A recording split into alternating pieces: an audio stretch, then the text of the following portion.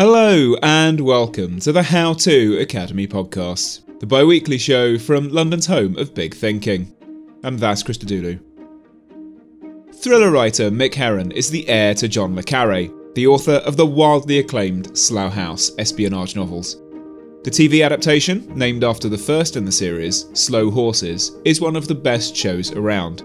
No mean feat in our golden age of TV drama. It stars Gary Oldman as Herron's Falstaffian protagonist, Jackson Lamb. The latest Slough House novel is Bad Actors, and it's just come out in paperback. Mick sat down with Hannah McInnes live on stage a couple of weeks ago to tell us more.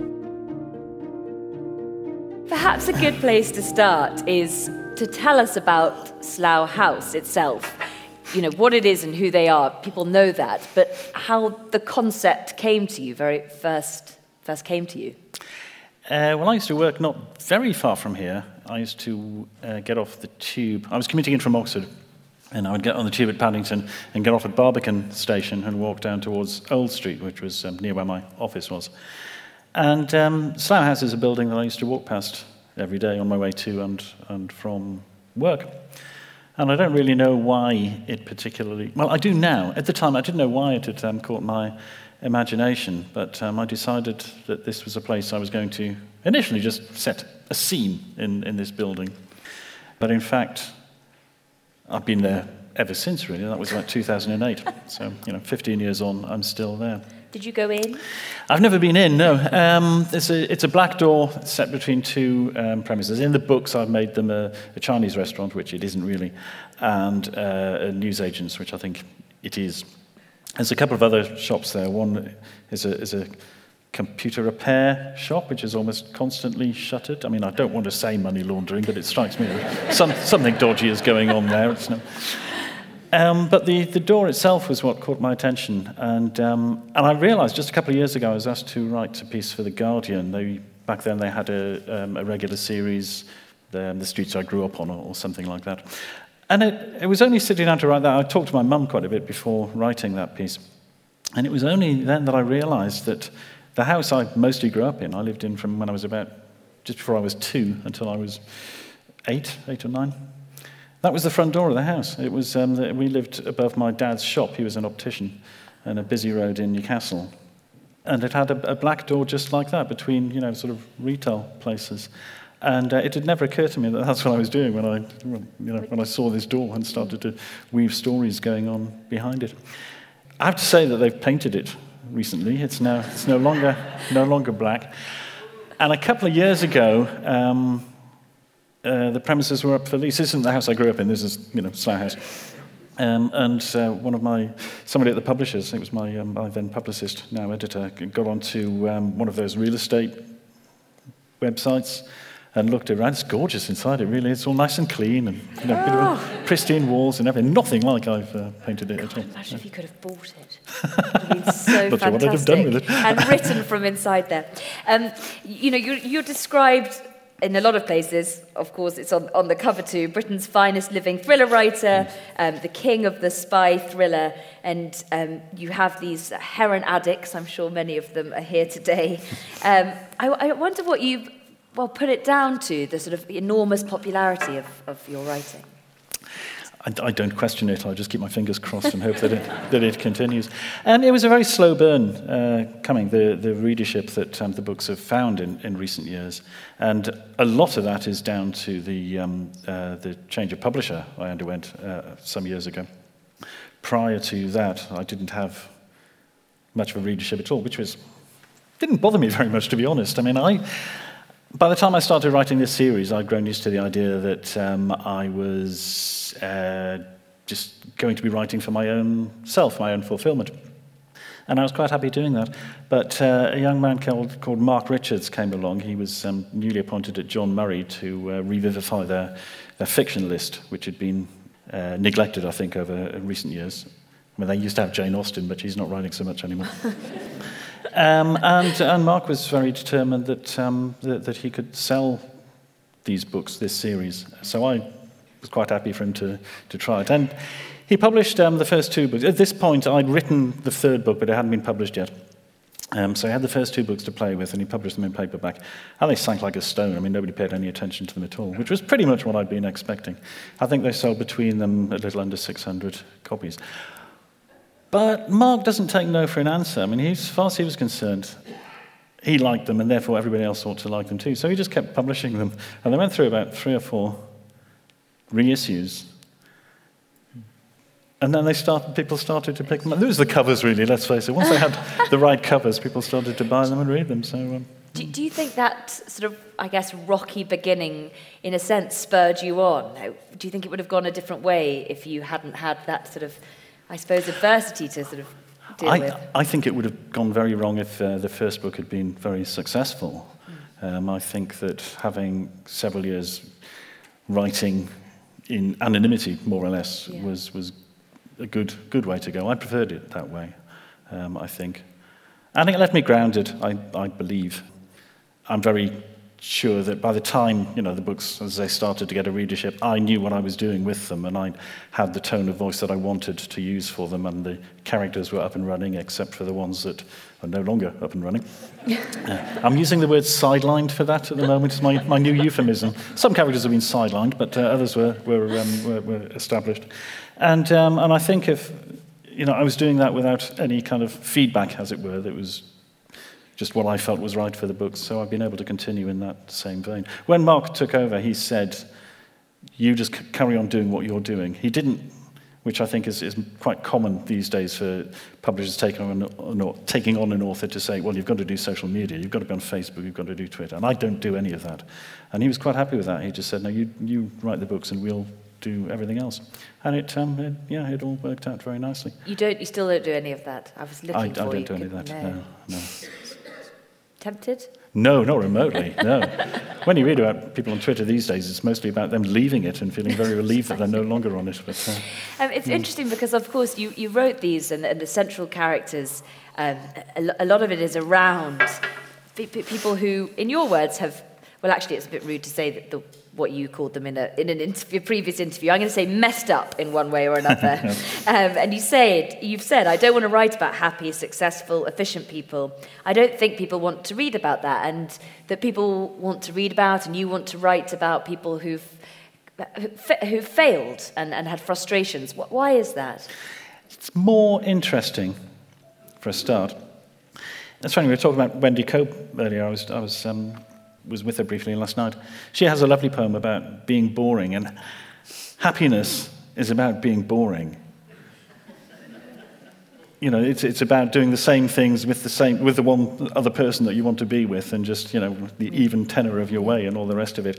Excitements tend to be traumatic one way or another, and success also is just less interesting to me to write about. People who are messed up, to use the polite version, or have more depth to them, I think. I mean, there's more to mine out. If you're writing about people who are happy, who cares, Readers don't want to read about it. People want to be happy. They don't want to read about people being happy. They want to read about people having accidents and getting into trouble. So it seemed more obvious to me that these were the interesting people. Yeah, and I feel like it's also tapping into of course, throughout literature there have been failures and people have written about people who've failed and gone through adversity, but I feel like at the moment there is generally more of a sense that people want to read about people who are vulnerable, who are failing. It's certainly a genre at the moment and a topic of discussion that piques people's interest, just not to read about people who have gone through adversity and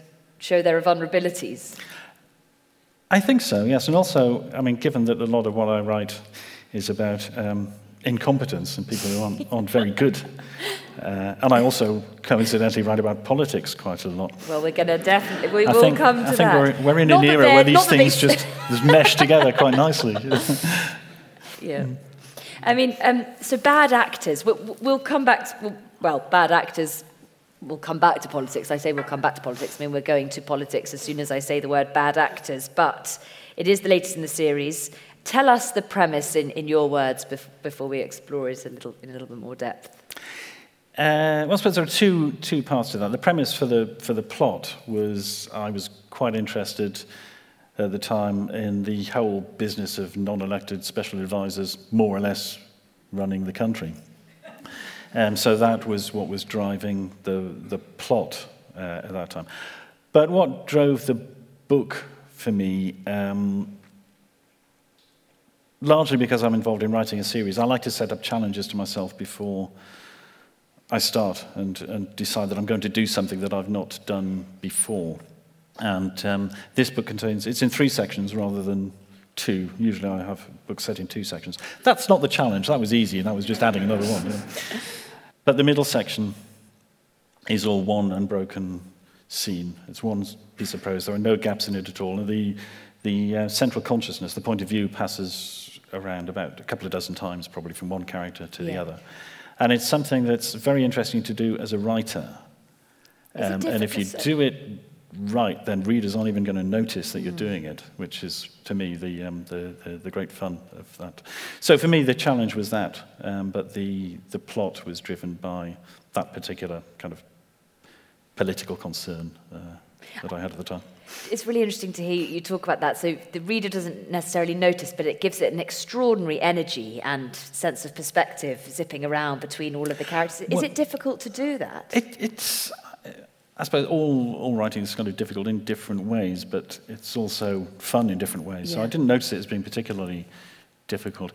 When I'm very, very occasionally do creative writing classes, one of the things that I tend to say about writing action scenes in particular is it's all in the cutting. You know, you stop and you move, you change to somebody else, and you build up all these little cliffhanger moments, and you keep cutting away and then cutting back again and so on. So there's more white space on the page when you're doing action. It's all got to be done quite quickly.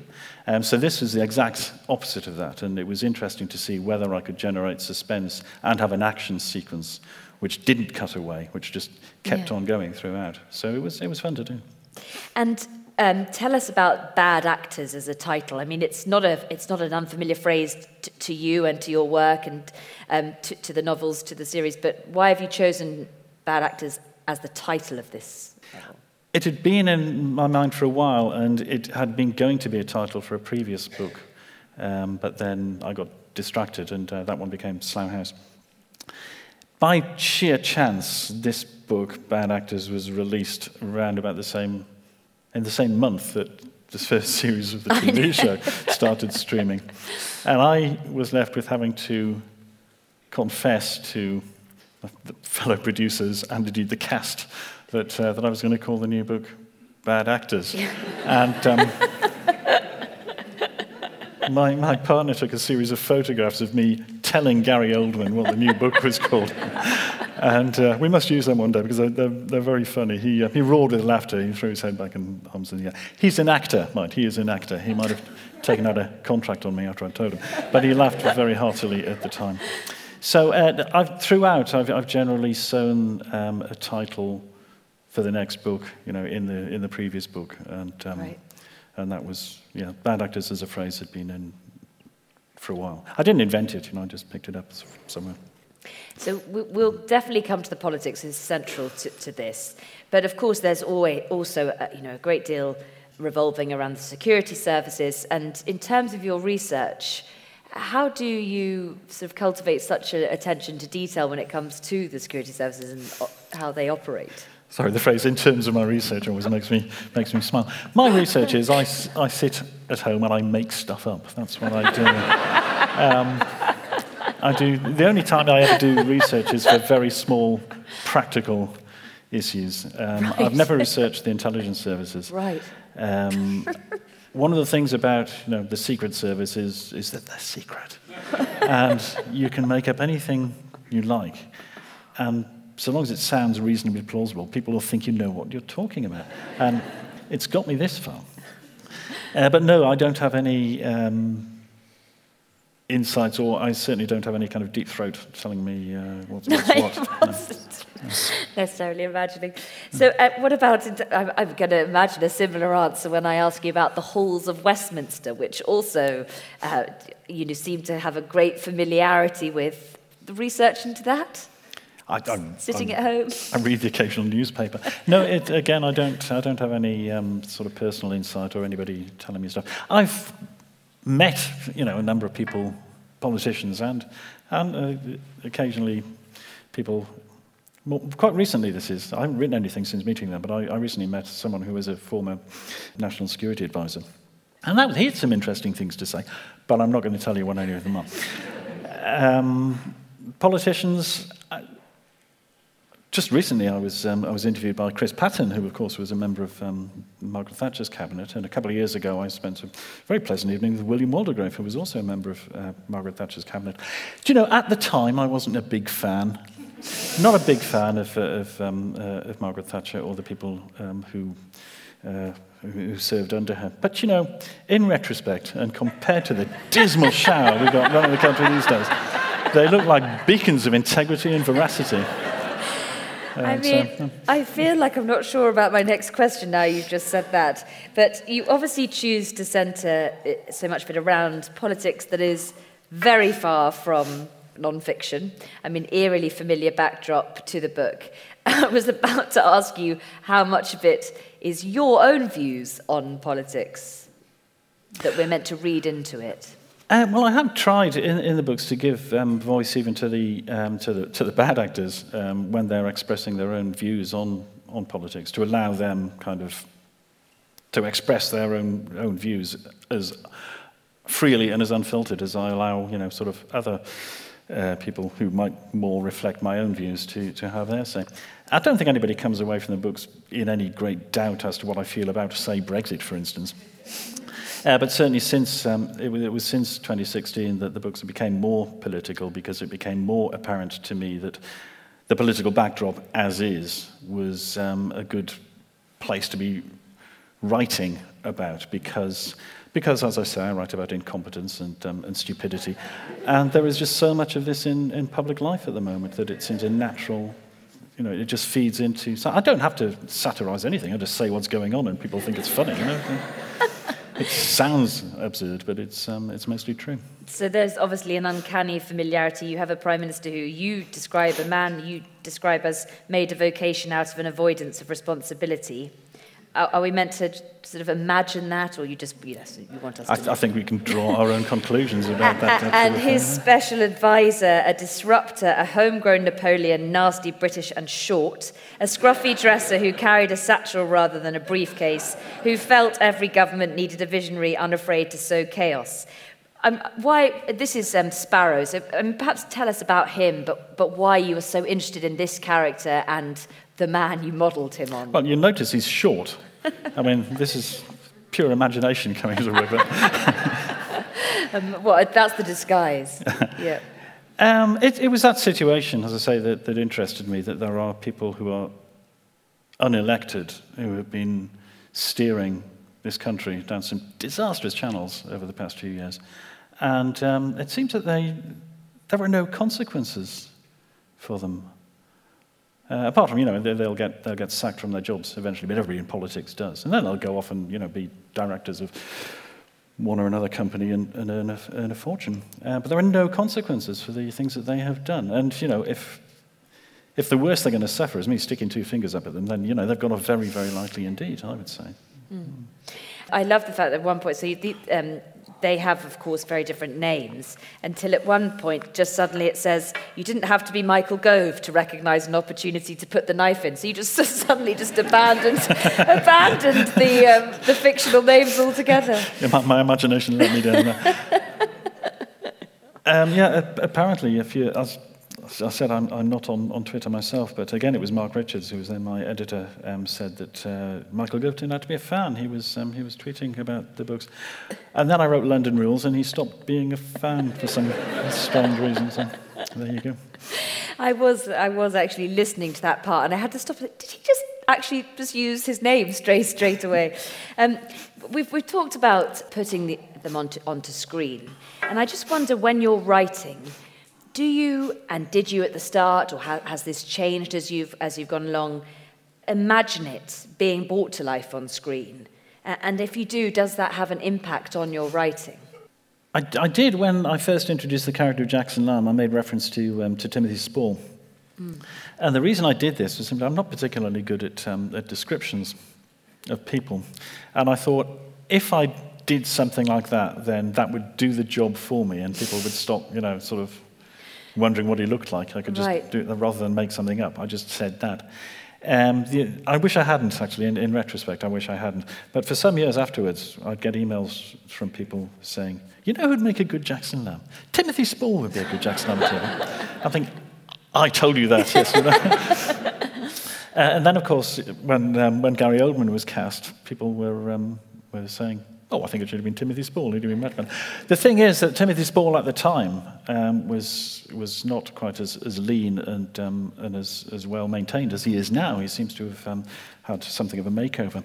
So Gary Oldman does a better Timothy Spall gone to seed than Timothy Spall does now, I feel. I didn't really think very much about the possibilities of TV. Earlier books of mine had been optioned and it had come to nothing. And initially it's quite exciting, but you quite quickly get used to the idea that actually 99 times out of 100, nothing happens.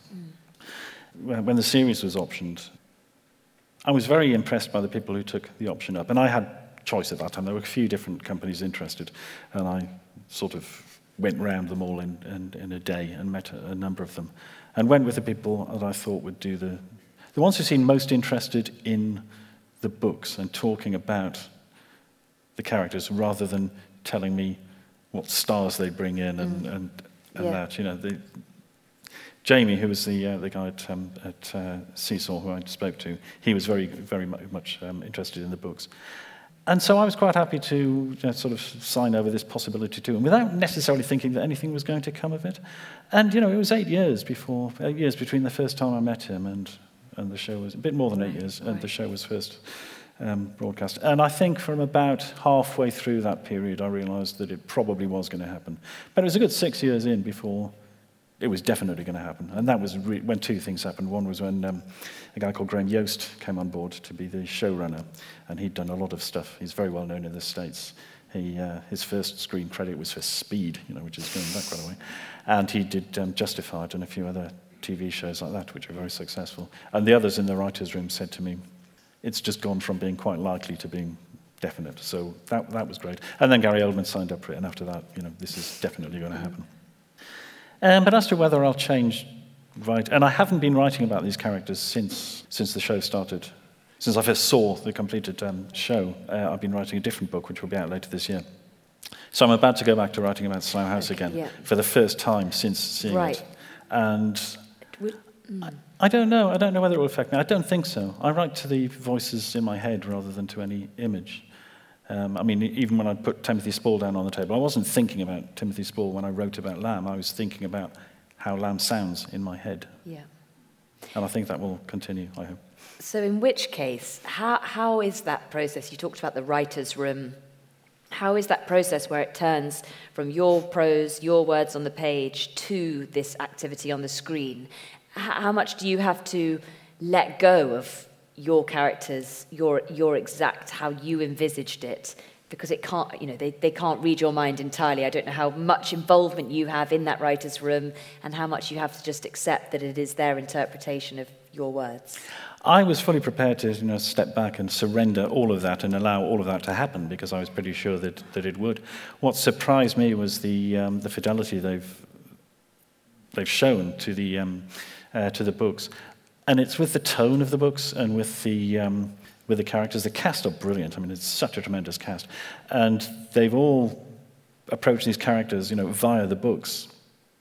And so even if I did start thinking about, say, Saskia Reeves when I'm writing about Catherine Standish, that's not going to affect the way I write because she's doing what I do in the books. I thought I'd be surrendering a lot. I thought I would be seeing a lot of shortcuts taken and just kind of surface renditions of what I write about, because a lot of what I write is interior. And I thought, well, we're going to lose all of that. But of course, I'm not really. I can write a page saying, describing Catherine's inner turmoil at some situation or other.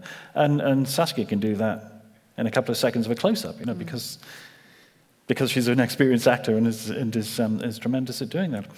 And what's really interested me is the way they're bringing stuff, these actors are bringing stuff to the roles which is because of their own character, their own personality. Gary Oldman and Jack Lowden, who's doing a wonderful job as playing River Cartwright, get on tremendously well. They formed a real bond.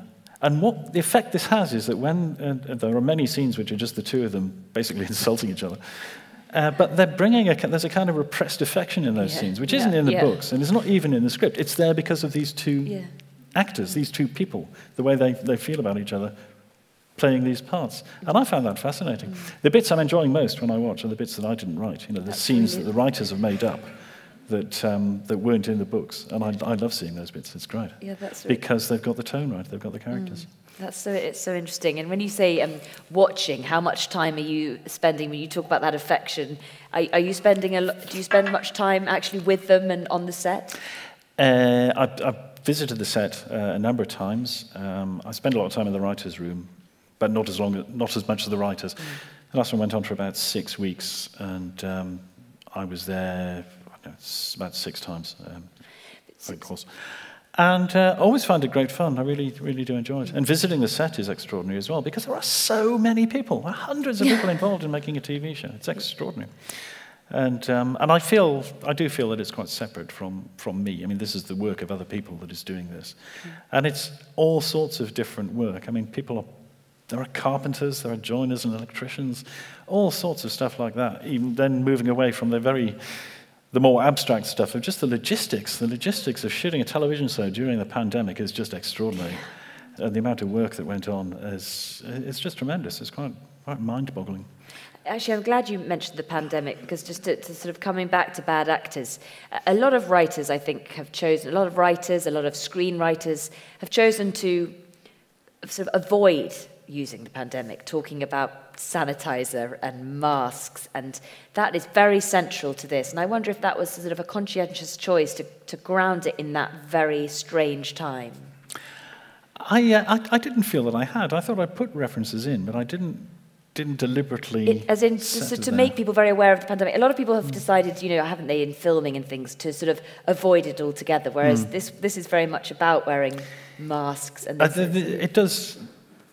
It does come up, yes. I started writing this book when we were in the first lockdown. I just delivered the previous novel the week or so before the first lockdown was struck. And I thought when I was writing this that by the time it came out, either we'd all be dead or it would be, it would be over. So I didn't stress it. There's no discussion of lockdown in it. But I think things like masks and sanitizer, they're there to stay, really. They're here to stay, really, aren't they? And of course, I suppose the conversation about the politicians and how they deal with it dominates a lot of the discussion. That comes, I suppose that comes under the larger political backdrop. Yeah. Just going back then, because I wanted to sort of break away just to discuss sort of relevance of that in there. But the casting you've talked about, and you said you had this idea of Timothy Spall. Did you have anything to do with the casting of these characters in the TV series? Not at all, no. I mean, that's all done at a different level. I know nothing about this kind of stuff. And, there are professionals who are there to make these decisions. I've been involved in some early discussions, but I just sit saying, that'd be great. Yeah, that'd be wonderful, lovely. Yeah. I know nothing about it at all. So, I mean, we've talked a lot about the politics, but it's important to talk about I suppose the style in which you return so much to the characters and to your familiar characters. Is that something that sort of gives you a comfort? A lot of people obviously write a novel, go away and write an entirely separate one with an entirely new setting and a new cast. And I wonder what that brings to you as a writer, just returning again and again to familiar scenes and familiar voices and that. There are advantages and drawbacks. One of the drawbacks is that you worry that you might simply be repeating the same scenario over and over again. But the habit I have of sidelining characters does mean that I can, sort of move people off the page and bring new characters in. I have a kind of revolving door policy at Slough House. So I'm able to kind of refresh that quite a lot, which I enjoy. There are advantages in the series as well, part of which is that the next novel is always kind of hovering there because the kind of ghost structure is already waiting. Because I know who the characters are. I know what they're going to be doing next in terms of their involvements, and I quite enjoy putting them in different pairings. And so all of that sort of thing I already know about before I've started thinking about a plot. And the plot is just an excuse to allow what I want to happen. So it's all just a big alibi, really. I understand that someone came up to you, approached you not very long ago and begged you not to do something with a certain character. Is that a familiar experience? It's happened a couple of times lately, yeah. And I should warn you that when people do say to me, please don't kill X or Y, my immediate response is to think, oh, I hadn't thought of that. I'm glad you said that. The next one's going to be a bloodbath, I'm telling you. That's only a question. That is very good warning. No one go up after this to beg you not to kill the character they don't want you to kill. What about more generally the sort of style of spy novel? I mean, you've been compared to so many great thriller writers. What attracts you to the traditional spy novel? And do you have any, I suppose, people that you admired that inspired you and brought you into that world? I think I was more nervous about entering that world because of the writers that I admire who work within it. I mean, I'd read Le Carré since I was a teenager. Hugely admire him. I think he's one of the great post-war British novelists. But he's not a writer that I read and thought, oh, I could do that. You know, you read him and you think, blimey, you know, that's tremendous stuff. I wouldn't dare try anything like that. So the approach to the spy novel came about for a variety of reasons, more or less accidental. It wasn't a burning desire to write a spy novel. It was a desire to write a book with a large cast of characters who would be in the situation that I envisaged for them. You know, the failures who were all brought together and made to suffer. And because I'm writing thrillers, they kind of narrows down what world they'd be in. And if I wrote about police officers, then I'd have to know what police officers do. And then we come back to this business of research, you know, and I'm not a writer because I like work. I'm a writer because I like lying around all morning staring at the ceiling. I'm enjoying this honesty about the research. I haven't heard it. So if you write about the Secret Service, you can make anything up. So that was one of the attractions for it. But also the political element. I mean, you know, the intelligence services are, in a sense, a branch of government, or very closely linked to government. So it was a way of writing about larger issues, and that appealed to me at the time. Yeah. How do you think a sort of modern-day, more global situation affects writing the traditional spy novel? I mean, in a way, it feels like so little has changed in terms of, I mean, there's obviously sort of Russian characters in Bad Actors, and in so many ways, so little has changed when it comes to the Russian spies. Does that make it easier, do you think, to continue writing in the vein of traditional spy novels and keep them relevant to the modern day? For me, the classic spy novel has always existed within the Cold War and was actually written during the Cold War. So the fact that we seem to be edging back into a very similar sort of situation is, you know, I mean, it's obviously bad news for the world, and I'm sorry about that.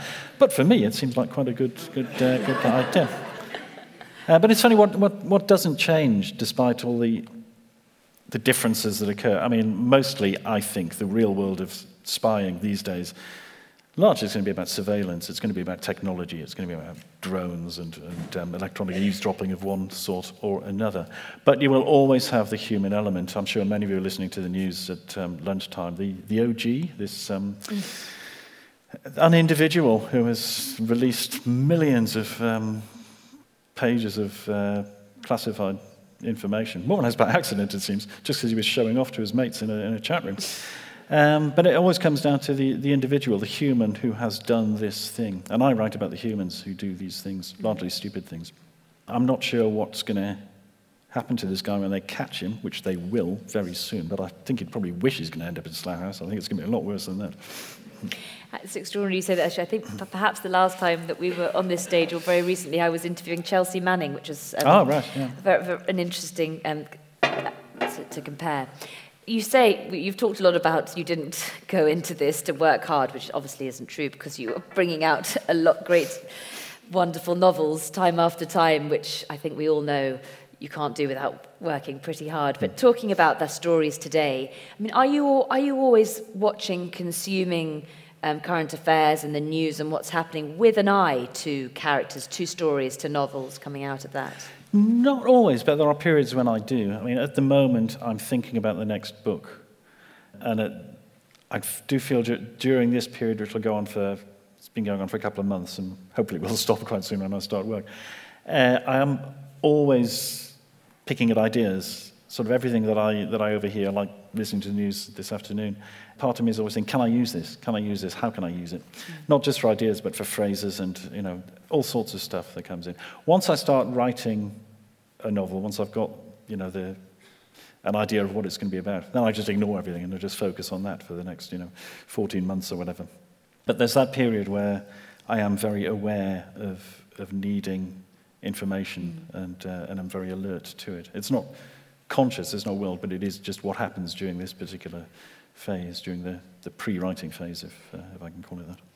I'm going to go shortly to audience questions because I know that there will be many, but your characters, you clearly sort of have got to know them so well and they're so brilliantly brought to life on the page. How do you do that? How do you get to know your characters, research your characters in your mind, find them? Where do they come from?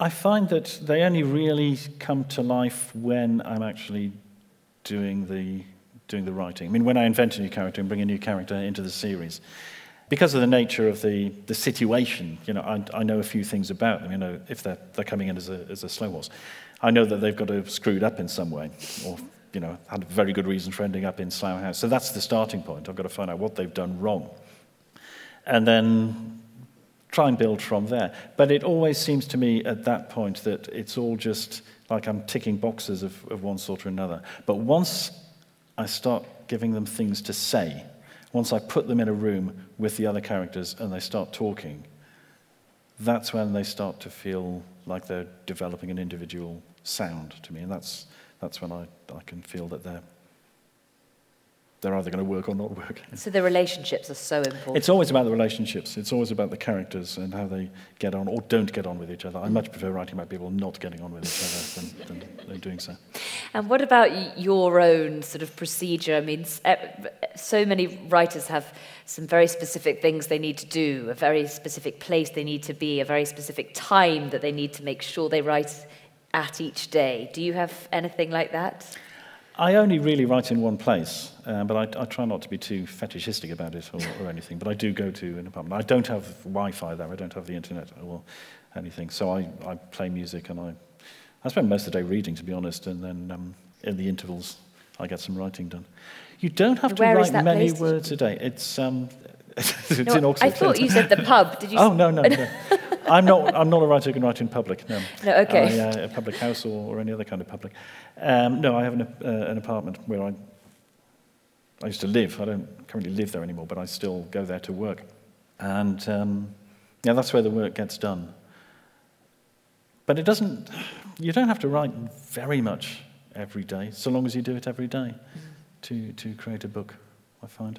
That's what I keep telling myself. Actually, my publisher is here. I should probably be taking a different... It's really, really hard work. I start around about 6 in the morning, carry on until about 8 at night, and then I come out and do publicity like this and interviews. And I work very, very hard all the time. I think your publisher may know that it's okay, that they're safe. We've got a fair amount of time. I've still got more questions. What I'm going to do is go to audience questions now, because we've got a lovely full room, and I know that there will be many. And then if I get a chance to sneak in some more of mine, I may do that in the time. Before we start, can I just say I did something similar to this in New York at the end of last year. And the last question we got, I was with Charlie Cummings, spy writer. The last question we got was, what do spy writers eat as snacks? And I answered first, so I just told the truth. I didn't try to make something up. So I said, well, chunky Kit Kats, mostly. Charlie invented something about eating, hawthorn twigs or something like that.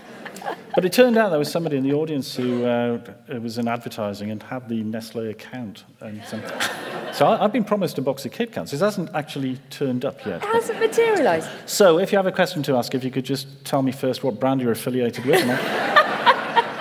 I will mould my response accordingly. I'm really sorry. I said I wasn't going to be selfish. I'm just going to ask this one more question because there's a great deal of sort of humour that comes out just of your descriptions and in many, many ways. And I wonder just how important, there's so much humour, of course, in the novels and throughout all of it, and these characters, make you just smile and laugh. And that's very important to you, the humour. Oh, it is, yes. I mean, I wouldn't want to read a book that didn't have any humour in it. And it's become more so, I think, in the books. largely of a sort of fairly cynical approach, but that's just the nature of 2023, really, isn't it? Oh, I'm so looking forward to seeing what's next. Now I'm sort of going to just think, is Mick going to be writing about that for the next book? Right, let's go first to, yeah. Hi, I'm a psychologist if you ever need therapy. Uh-oh. That's all I can offer. I'll leave that to others to decide. When you said that there's repressed affection that's come about as a result of the relationship between the actors, do you not see Jackson holding any affection to any of the slow horses? No, I don't. Not really. I mean, he feels a certain kind of ownership over them. But if he does feel any actual affection, he hides it quite well, I have to say. I was always very determined that I wasn't going to have a heart of gold showing through at any point. There is a moral code there, and I enjoy sort of poking him until he's forced to act on that. But that's not about affection. That's about him doing what he feels is the right thing, even if his version of what the right thing is isn't necessarily commonly held. Interesting. Yes, hi. So the Peter Judd character, bears a remarkable resemblance to Boris Johnson. Mm-hmm. And you really get across the sort of the calculating nature of that sort of Boris Johnson cartoon persona. So is it right that you were at university sometimes, Johnson? Yeah. Because there just seems to be something amongst all of these characters, there's something really grudgeful about how you write about Peter Judd. It's true that my career at college overlapped with at least one Prime Minister, but we didn't know each other at all. I certainly didn't mix in those circles. For some reason, the Bullingdon Club wasn't interested in inviting me to be... Well, I'd have a lot more to write about if it had. I have no greater insight into these people than anybody else. I don't think you need a great insight to realise quite how shallow and self-serving so many of them seem to be these days. If they're going to be stereotypes, then I'm allowed to write about it. That's how I feel now. Apart from the subliminal black door, were there any other influences from a childhood in Newcastle that affect your writing? I'm not entirely sure. I think that it's impossible for anyone who isn't in therapy, for instance, to really be aware of that kind of stuff and how it's operating. I mean, I do know that, obviously, I'm writing out of various different urges that hang around in the back of my head. I don't really inquire too closely about where they're coming from. I've not consciously drawn on anything, any of my own sort of childhood background. The one time I wrote about Newcastle upon Tyne was in the Zoe Bohm series. I sent a character there who was not herself a native of the city, so she was visiting it as a stranger and seeing it through the eyes of a stranger.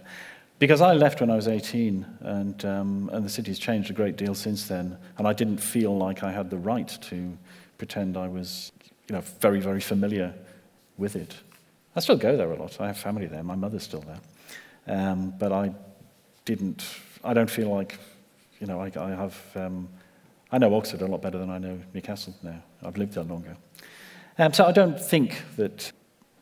Well, I suppose the answer is in the word subliminal. I mean, it's very sub. It's probably going on, but I don't explore it very much. Hi. One of the things I love about books was the descriptions, and they reminded me of the way Dickens describes interiors. Was there any influence, or I was thinking of the description of dawn and the way that the light follows at the beginning of a book and at the end of a book? I think I get asked something along these lines every time I do an event, which pleases me, actually. I mean, I do think that it is conscious, it is deliberate. When I wrote Slow Horses, the first in the series, I deliberately leant on the opening of Bleak House as a way of getting into Slough House itself and of kind of moving around it. And I've done something similar in each of the introductions ever since. So it all goes back to Dickens. Most of what writers want to do, I think, is find their own voice and know that they've... Obviously, there are all sorts of influences at work, conscious and unconscious. But out of those, you want to mould something that you feel belongs to you and is yours alone. But when it comes to writing about London specifically, there's no way you can avoid the influence of Dickens, because Dickens is in London and vice versa. You know, the two are just so much part of the same continuum that it's inevitable. With me, it was conscious and deliberate, but even if I was relying on unconscious influences, writing about London, Dickens is going to be there. Yeah. In Dolphin Junction, the story between Lamb and Molly Durand, which goes into Lamb's previous life, I always find the pair of them, the dialogue just zings off one to the other. Would you try and bring more stories involving those pair together, and how? Because obviously Molly's very deep in the ground at MI5. I've always said that I'm very wedded to writing about the contemporary, because this is where I get, I don't want to call it inspiration, but some kind of nourishment around writing what is going on now and writing about the present day.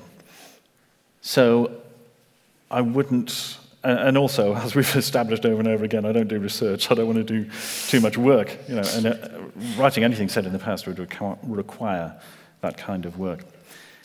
So I would have to come up with something really clever in order to be able to do both those things. I have a new book out later this year. You might want to check it out. Oh, hi. Do you know how many more books there are going to be in the series, and do you know how it's going to end? I can answer no to both of those things. My next book will be a Slough House book, and I'm sure there'll be one after that, but I don't. I'm only saying that because my publisher is here. I don't have any grand plan. I've never had a plan of any sort, really. I mean, doing anything, you know. I mean, even finding Conway Hall I was pretty impressed that I managed to do that, to be honest. So no, I never look beyond the book I'm working on. At most, I'll have half an idea by the time I'm approaching the end of the book I'm working on. So, you know, ask me again in a year and we'll find out. Do you know the endings before you begin? More or less. I know the vague destination, I know, yeah. Uh-huh. Sort of tying into the endings, I suppose, with regards to the revolving door of Slough House and the characters, do you know before you begin a book that a character is going to be sidelined? Does it happen organically, or do you kind of think, oh, I've told your story now, so this book you'd better shuffle off? Oh, good question. I do like to write organically, and mostly the plots do develop in that way. But if a character is going to die, I know beforehand. I never take that lightly. I wouldn't sideline a character just because I thought the book needed some more energy, you know, or needed a dramatic event. When I start writing a book, I'll have some of the information needed for it. There'll be various plot points and a destination, and I will know what they are. If a character is going to die, then that is definitely there before I start. I don't really have a visual imagination. I'm mostly about words on the page. But when I started writing Joe Country, it came with a visual image, which is unusual for me, a very Chaucerian one. And it was a snow-covered field with a tree in it and a character lying under the tree. And I knew who that character was, and I knew that they were dead. So plotting Joe Country was a matter of getting to that point, and everything that happens was just a kind of excuse to arrive at that moment and then find out what happened afterwards.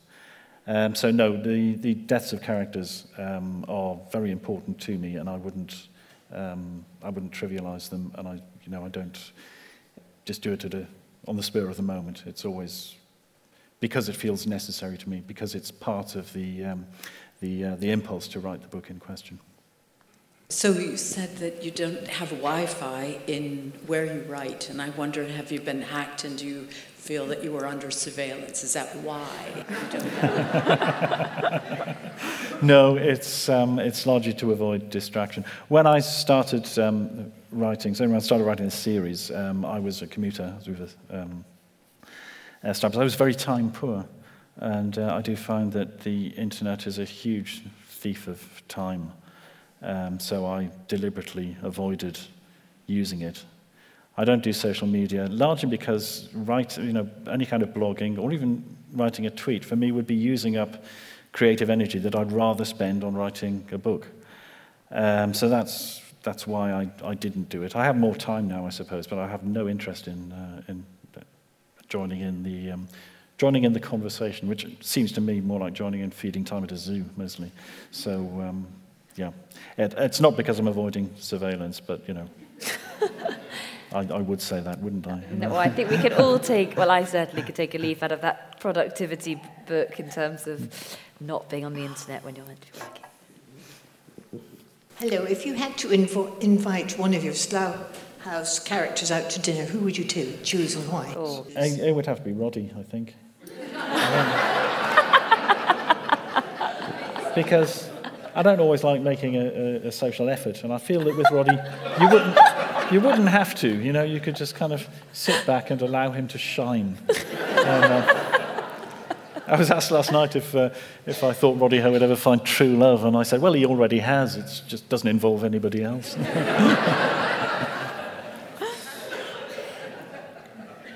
Do you think Slough House could exist in any other country?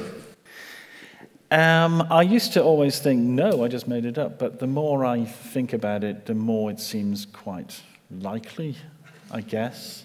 I do know that in one of these states, I think it's in Connecticut, there's something very similar for teachers.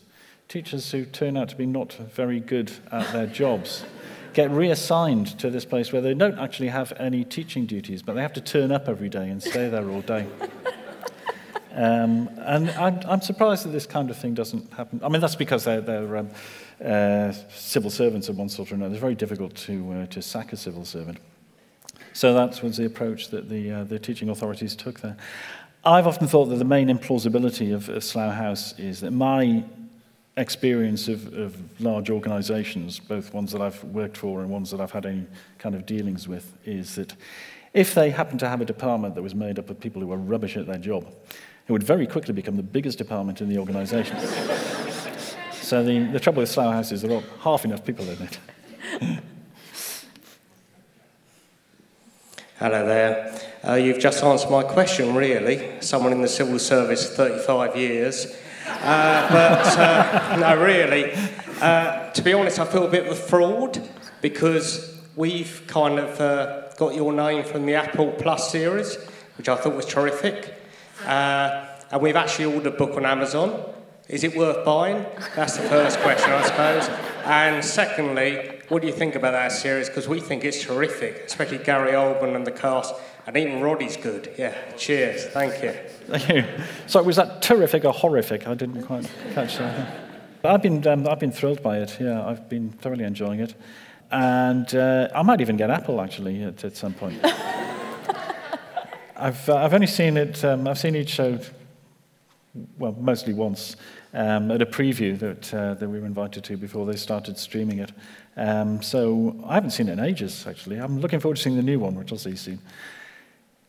I couldn't be happier with it. I mean, I think they're doing a great job. I also am very pleased that, in a way, it's taking its own wing. Now that the actors are really sort of taking ownership of the characters that they play, it allows for differences to be made between the books and the shows. And as I said before, the bits that I enjoy most are the bits that the writers are making up, that are new to me. I really enjoy that. Sorry, did I answer both parts of that? What was the first part of the question again? Yeah, is it worth buying the book? I think he said. Oh, sorry, is it worth buying the book? Which is the most interesting question I missed that bit entirely. Yeah. I wonder why. I should have asked you. Is it worth buying? Well, again, my publisher is here. Yeah, but I mean, they look really good on the shelf. You don't have to read them. They've got lovely covers at the moment. The spines are very, very brightly coloured, so they would look good anywhere. So yeah, buy them, but don't feel you have to read them. All of your characters are fully formed with their backstories at the beginning of the first book. Now that you're several books in, do you regret any of those personality decisions? For example, do you wish that Jackson Lamb didn't fart so much? No, I'm very glad I put that in. Raymond Chandler used to say, when in doubt, have a man come through the door with a gun. Well, I'm in doubt, I just have Jackson Lamb's fart, and that does the same kind of job for me. No, I'm glad I did that work. And I hadn't realized at the time I was writing it that I was starting a series. I was just writing a book. But I think, and again, we're going to use the word subliminal here, I think at some part of me knew that that was going to happen because I put far more work into those characters than the single novel would have required, given that some of the stuff that's there isn't really, gets called upon in later novels, but isn't called upon within Slow Horses itself. So I think I probably knew I was working on a series. And I think that putting that amount of work into the characters, and ones I've introduced since, is part of what readers enjoy, that they have that kind of the depth to them, and quite a lot of nonsense. I mean, they've all done some really quite stupid stuff, which is one of the great bits about inventing characters who are going to be in Slough House, is just working out quite how stupid they're going to have been in the past. I enjoy that.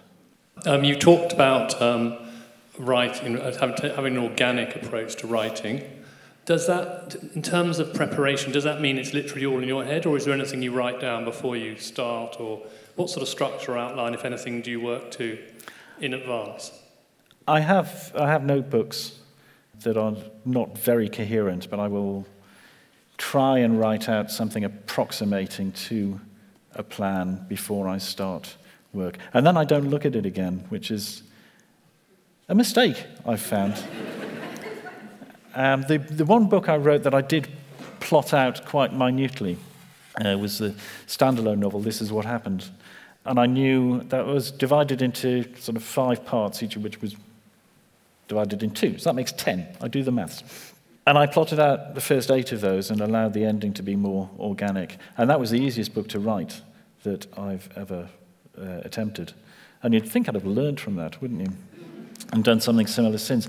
But what I found is that with that book, it was much simpler to do that kind of planning because there are only 3 characters in it, really. And given that I'm dealing with about a dozen or so in the series, and a lot of the organic stuff is suddenly realizing, I haven't mentioned X or Y for a while, and we've got to find out what they're doing and where they are. I would find that difficult to do as a plan.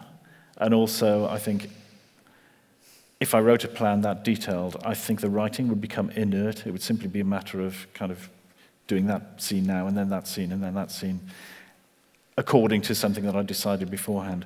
Making it up, not quite on the spur of the moment, but, as I'm doing the writing, makes it feel fresher to me, so I hope that communicates itself to the reader. You've talked about the fun of writing incompetent characters. Obviously, a lot of the slow horses are pretty incompetent and failures. But I guess the demands of writing a plot mean that they do actually sometimes succeed and solve cases. How do you think about and manage that tension between their incompetence and their success? I think you put your finger on one of the real flaws in the whole series. I look at it in the way that I'm sure Enid Blyton probably did when she was writing the famous 5 stuff. Thought, this is the 18th time these guys have found smugglers on their summer holidays. Is that going to work? Oh, the kids won't mind. So it is true that, I'm writing about people who, because of the genre that I'm working in, do get involved in busy activity, despite the fact that they're supposed to be stuck at their desks all day long. And also, they're supposed to be incompetent, but they do occasionally, more often than not, probably save the day. But not always. I do have them going massively wrong on occasion. It's a bit of a balancing act. And it does give me an out, really. I can have a difficult situation arise, and they're just not able to do anything about it, so it happens anyway, rather than me having to think of something really clever to resolve it. You seem very relaxed in your writing. Is there a period of time you were of angst and found it difficult? The one time that I had difficulty writing was the first novel that I started to write after I was writing full-time.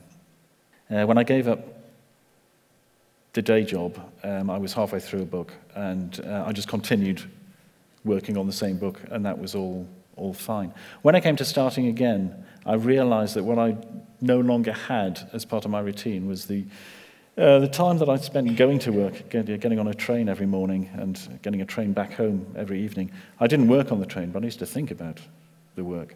And I used to know by the time I sat down at my desk what I was going to be writing about. I found that when I started writing without that kind of buffer, as it were, I was a bit more tied up in, I've got all this time, I should be writing at least twice as much as I was before. And I started to over-focus on that idea of productivity, which meant that I threw a lot away. I realized after quite a short amount of time that I was just writing to fill a page, when what I really should be doing is going for a walk or lying on the sofa and having another Kit Kat. So I threw a lot of stuff away, and then I adjusted my habits, so I do a lot of what doesn't look like work from the outside, but is, obviously. I mean, if I was under surveillance, I would probably be tagged as maybe a full-time solitaire player who occasionally dabbled in a bit of creative writing when not having a nap. So yeah, I hope it comes across as relaxed. I do feel quite relaxed most of the time, I have to say. I have more time for one more. Yeah. You mentioned before that the very important thing for a writer is to find their own voice. Mm. So beyond public praise, was there a moment when you realized that you found your own? I think it came without any public praise being attached. When I was writing Slow Horses, I think that was the point at which I thought that I'd found the right kind of topic to be writing about and the tone of voice that I wanted to use to write it. And I can't really be any more specific than that. It just felt, perhaps for the first time, that I was writing the right book, that everything was kind of working in the way that I wanted it to, which didn't result in immediate success or huge readership or anything, but I felt very comfortable about it, and that made a big difference to me. I felt much more confident from that point onwards. Well, I said at the start it was a treat to have just an hour or so to delve into your mind. It really was. I love how you sort of keep trying to tell us that you didn't get into this to work. I've just been counting up, 19 books and the 20th coming out. That doesn't sound like no work to me, or I'm sure to the rest of us. But as I said, thank you all very much for coming. Thank you for your brilliant questions. Mick, thank you so much indeed for a wonderful Thank you all for coming. It was lovely. Thank you. This episode starred Mick Herron and Hannah McInnes. It was produced by Esme Bright and Nicole Wong. The show is made by Esme and myself, and our editor is John Doughty. If you're in London, you can join us for conversations just like this one. Next month we've got Ruby Wax, Alistair Campbell, James Comey, and many more guests besides. You can find the programme at howtoacademy.com. Till next time, I'm Vas Christodoulou. Thanks for listening.